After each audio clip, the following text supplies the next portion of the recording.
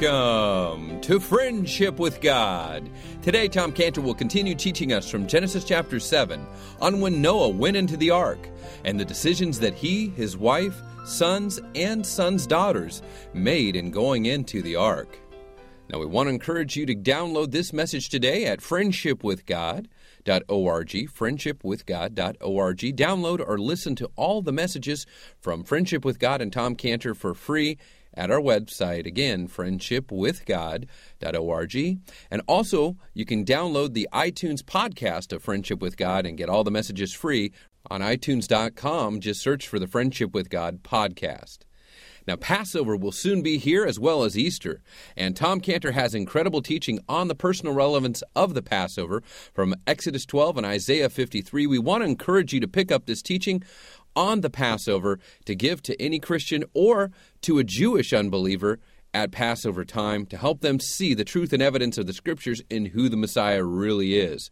Now, if you've never really studied the Passover and the importance of someone having their own personal lamb and the Jewish customs behind the Haggadah, we want you to pick up the personal relevance of the Passover from Tom Cantor. This teaching is yours and available for a gift of $20 or more to the Friendship with God radio program. We'll send this to you. So call us now or after the program at 800-247-3051, 800-247-3051.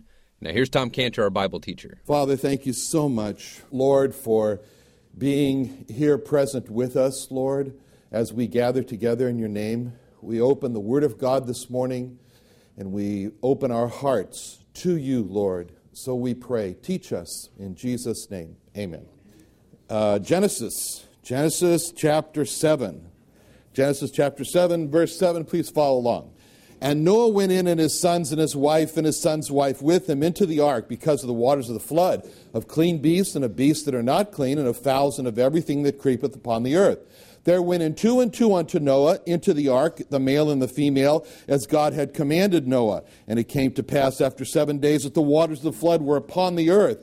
In the 600th year of Noah's life, in the 2nd month, the 17th day of the month, the same day, were all the fountains of the deep broken up, and the windows of heaven were open. And the rain was upon the earth 40 days and 40 nights. In the selfsame day entered Noah and Shem and Ham and Japheth, the sons of Noah, and Noah's wife, and the 3 wives of his sons with them into the ark.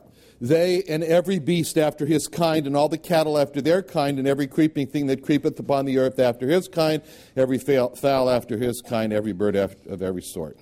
And they went in unto Noah into the ark, 2 and 2 of all flesh, wherein is the breath of life. And they went in male and female of all flesh, as God had commanded him. And the Lord shut him in. And the flood was of 40 days upon the earth, and the waters increased and bare up the ark, and it was lifted up above the earth. And the waters prevailed and increased greatly upon the earth, and the ark went upon the face of the waters. And the waters prevailed exceedingly upon the earth, and all the high hills that were under the whole heaven were covered. 15 cubits upward did the waters prevail, and the mountains were covered, and all flesh died that moved upon the earth, both of fowl and of cattle and of beast and of every creeping thing that creepeth upon the earth, and every man. All in whose nostrils was the breath of life, of all that was dry land died. Every living sort was destroyed that was upon the face of the ground, both man and cattle and creeping things and the fowls of the heaven, and they were destroyed from the earth. Noah only remained alive, and they that were with him in the ark.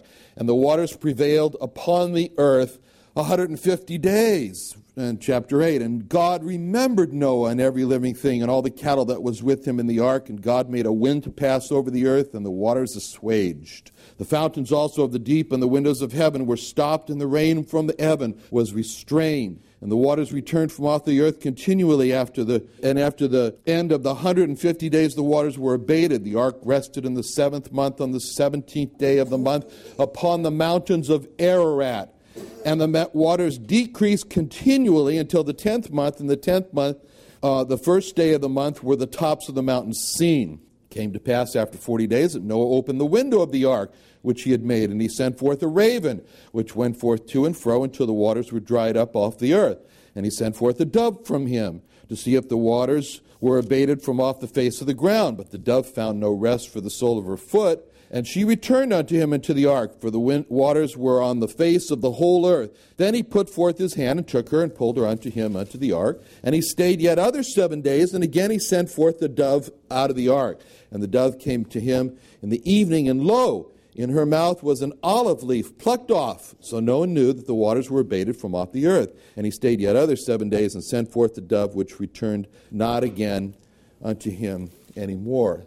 All right, so here we come. We're in verse 7 here, back in chapter 7. And this is the time. The time has finally arrived. Noah has been preparing this for this day for 120 years, and now it's come. And he walks into the ark. He goes into the ark. And as he goes up into the door of the ark, in essence, he's saying goodbye to the world. He's not even looking back. In essence, he's saying, you can take the world, just give me Jesus. And he's proved by his going into the ark that he was not attached to the world.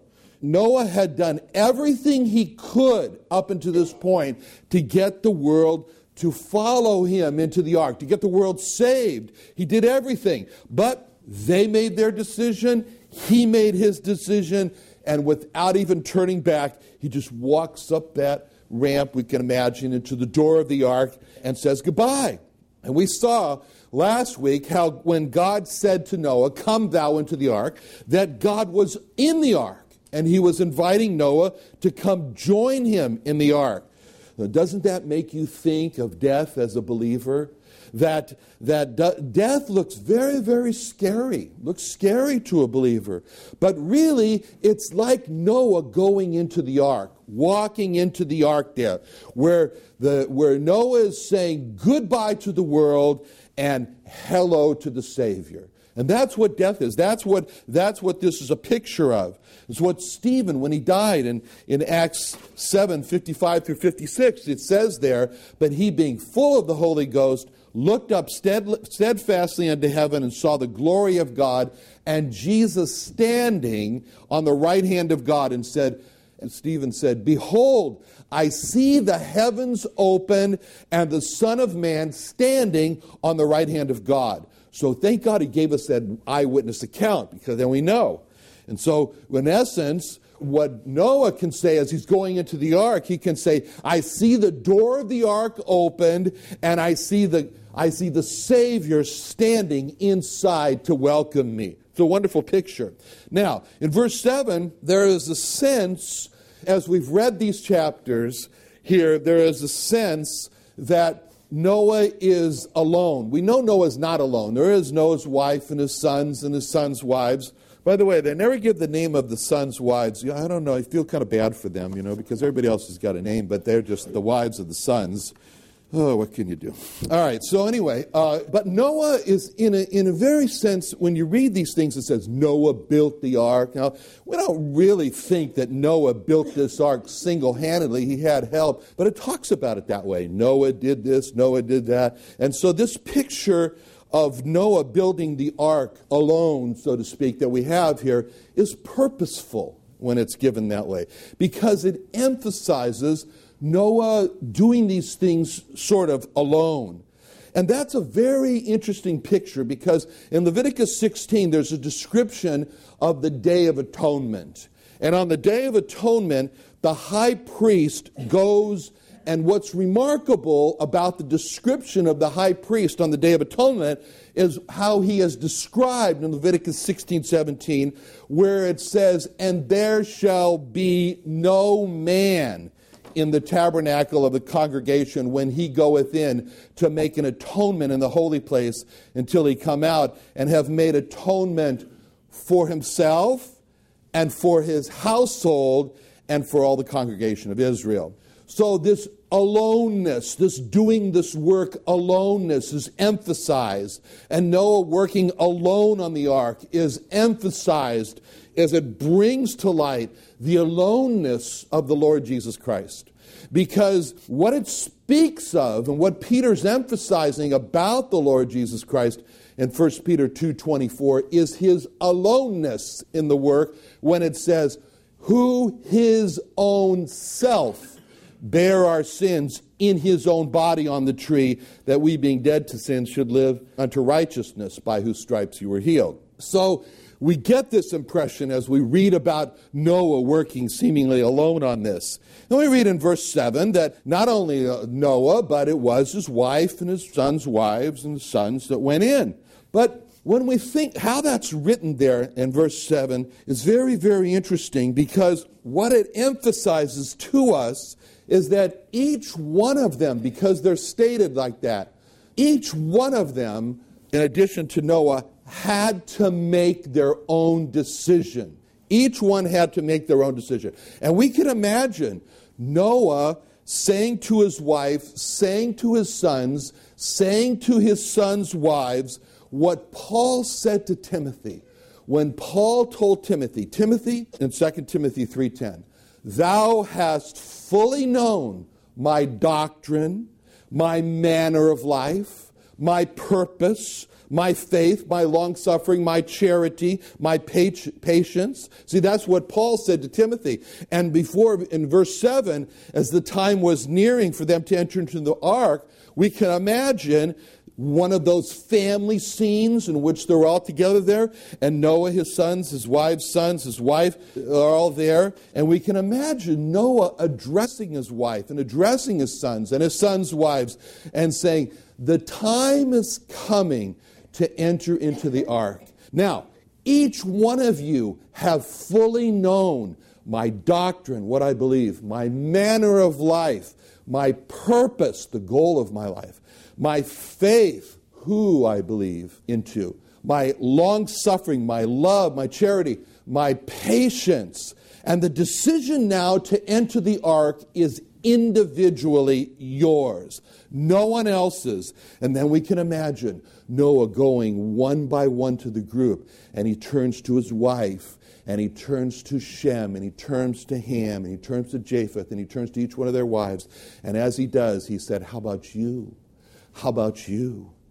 What is your decision? Are you going to enter the ark? And each one had to say yes. Each one had to say yes. And that was momentous. And to memorialize the importance of each one's decision here, the members of Noah's household that each made their own decision are called out in verse 7 as they enter into the ark. They all went in for one reason, and that reason was they were not rebellious. They were not rebellious. And there are two words that also tell us why his family went into the ark, and those are the words in verse 7. They went in with him. They went in with Noah. See, that goes back to Noah saying, you know my doctrine, you know my manner of life, you know my purpose, you know my love, you know my long-suffering and patience. And in essence, that when they said, he said, yes, we have fully known your doctrine, your manner of life, your purpose, your faith, etc. And as a matter of fact, it is your doctrine, your manner of life, purpose, and so forth that has led us individually to make this decision. Noah, you have led us by your life. You have led us by your life example. We'll return with our Bible teacher, Tom Cantor, on Friendship with God in just a moment. We'd like to encourage you to sign up for Tom Cantor's Daily Devotional Verse. It's available for free, signing up with your email by going to friendshipwithgod.org, friendshipwithgod.org. You can also donate online at friendshipwithgod.org to support this Bible teaching radio program. You can also call us now or after the program with your support and donation at 800-247-3051, 800-247-3051. It'll help us to continue airing on this station in your city. You can also call us for a free gift for a lost Jewish friend that you know that needs to be reached with the gospel. Tom Cantor and Israel Restoration Ministries will give you a free gift to reach your lost Jewish friend, and that's made available by your donations and your support, but we'll provide that free if you have a lost Jewish friend that needs to be reached with the gospel. Call us at 800-247-3051.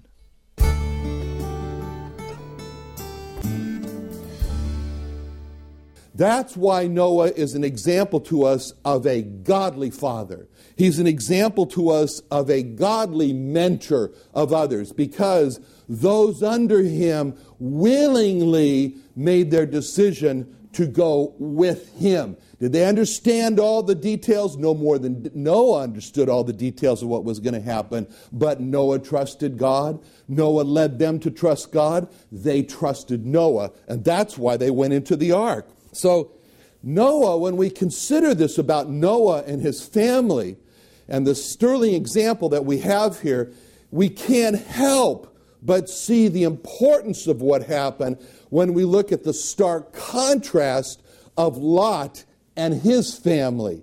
Quite the opposite happened with Lot and his family. Because what we read about in Genesis 19:14 is when Lot was called to say goodbye to Sodom, and his family was called by him to say goodbye to Sodom and go follow God, just like Noah entering the ark. It says in Genesis 19:14, Lot went out and spake unto his sons-in-laws. Lot he only had daughters. It was part of his problem. But anyway, he had daughters. And so he had sons-in-law, and he speaks to them and says, which married his daughters, and he says, up, get you out of this place, for the Lord will destroy this city. Then it says this, but he seemed as one that mocked unto his son-in-laws. In other words, they said, you can't be serious. They looked at him and they said, Lot, we're not going. Maybe they said something that we fully have known your doctrine, your manner of life, Lot, and we're not going.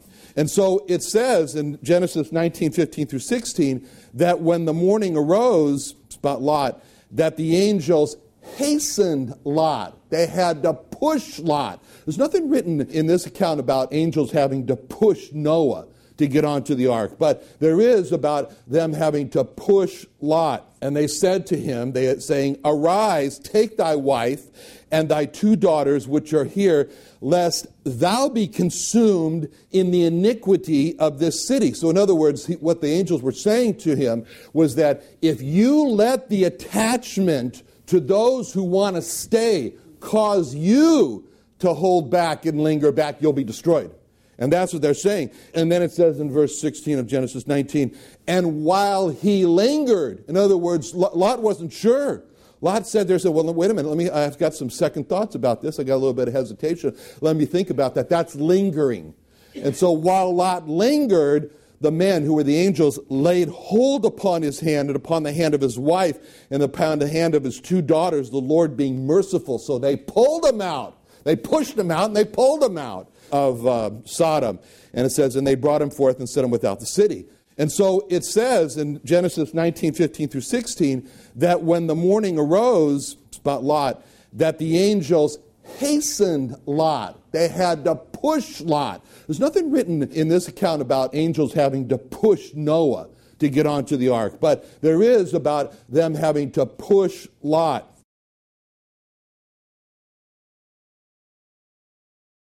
This is so different from Noah. Lot was not like Noah, because when Noah was called to enter into the ark, there was no tragic comment in Noah's life about he lingered and had to think about it. It was not a good thing for Lot to linger.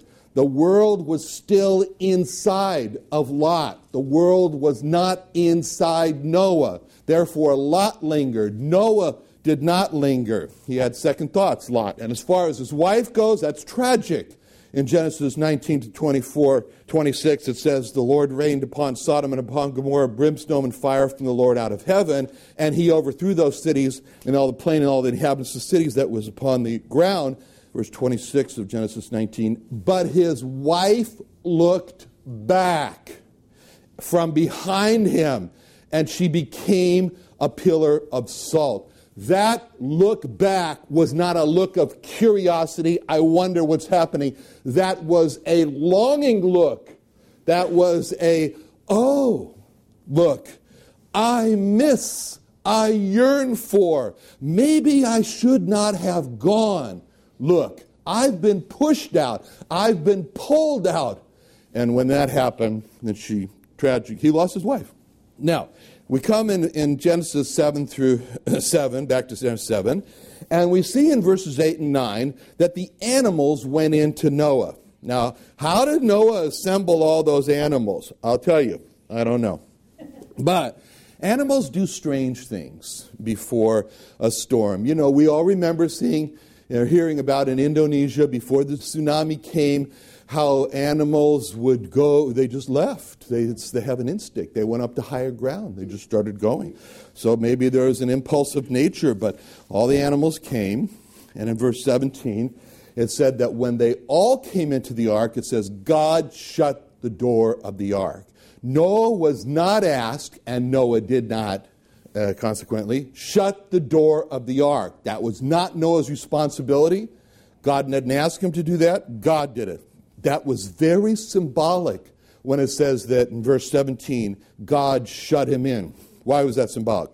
Because God determined the time when salvation opportunity was over, when it was past. And that's like it says in Hebrews 9:27, and as it is appointed unto men once to die, but after that the judgment. When you read that verse, the first question that comes to you is, who determines that appointment? It is appointed unto man once to die. Who makes that appointment? And obviously, God alone makes that appointment, right?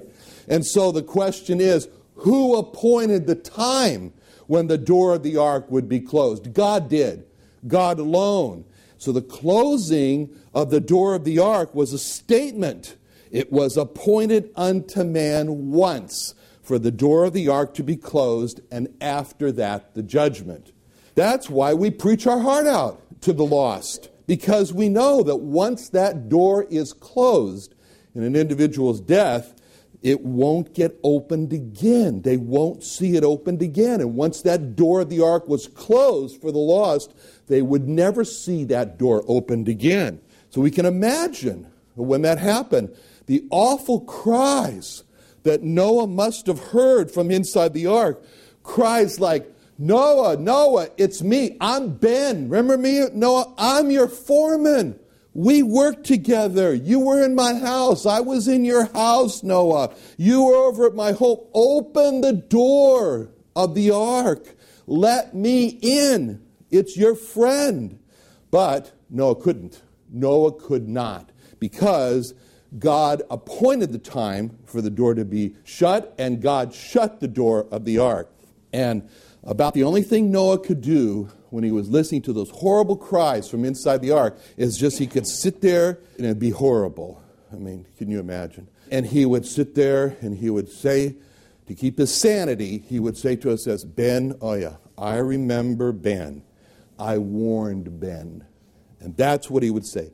I told Ben, I found grace in the eyes of the Lord, so can you. Because there's room for you. I invited Ben to come into the ark, and Ben said, no, I don't have Ben's blood on my hands. And that's what he could say. And Noah could say the same words that the Lord Jesus Christ said in John 17:4 when he said, I have finished the work which thou gavest me to do. Noah not only finished the work of the ark, but he finished the work of preaching the gospel to his generation. The good news, you can come unto the ark. And we speak to our lost friends about the Lord Jesus Christ, because we know one day the door of the ark for them is going to be closed in death. And we don't want to be guilty. We want to be able to sit down like Noah did and be able to say, I don't have that man's blood on my hands. Another great day of Bible teaching here with our Bible teacher, Tom Cantor, here on Friendship with God. We want to encourage you to pray for our upcoming Summer Blitz campaign to reach lost Jewish people around the U.S. in 17 different cities. This is our 4th year of doing this, and we want you to be a part of it with prayer, but also to help us to reach lost Jewish people. If you have a lost Jewish friend that needs to be reached with the gospel, you can sign up for a free gift to send to a lost Jewish person at friendshipwithgod.org. That's friendshipwithgod.org to have a gift sent directly to them or to have one sent to you to give to them. You can also donate to support Jewish evangelism and getting gospel gifts sent to Jewish people through our Summer Blitz and also through our website. And supporting this program, you can donate online at friendshipwithgod.org. Help continue this Bible teaching radio program and Jewish evangelism going. Again, donate online at friendshipwithgod.org or calling us at 800-247-3051, 800-247-3051. We also want to encourage you, as Passover is approaching, that Tom Cantor has outstanding teaching on the personal relevance of the Passover from Exodus chapter 12 and Isaiah 53. And it's all from the view and perspective of a Jewish born-again saved Christian and from the Old Testament. It's tremendous teaching on the passion of the Passover lamb for the Jewish people and Jesus Christ for us today. And it's a great gift to give to any Christian at Easter time, and especially for a Jewish person searching for the truth and evidence of who the Messiah is at Passover time. So please call us now and get the personal relevance of the Passover teaching from Tom Cantor. For a donation of $20 or more, we'll get this to you. 800-247-3051. Your donation will help support this Bible teaching radio program stay on the air. So give us a call for the personal relevance of the Passover at 800-247-3051. 800-247-3051.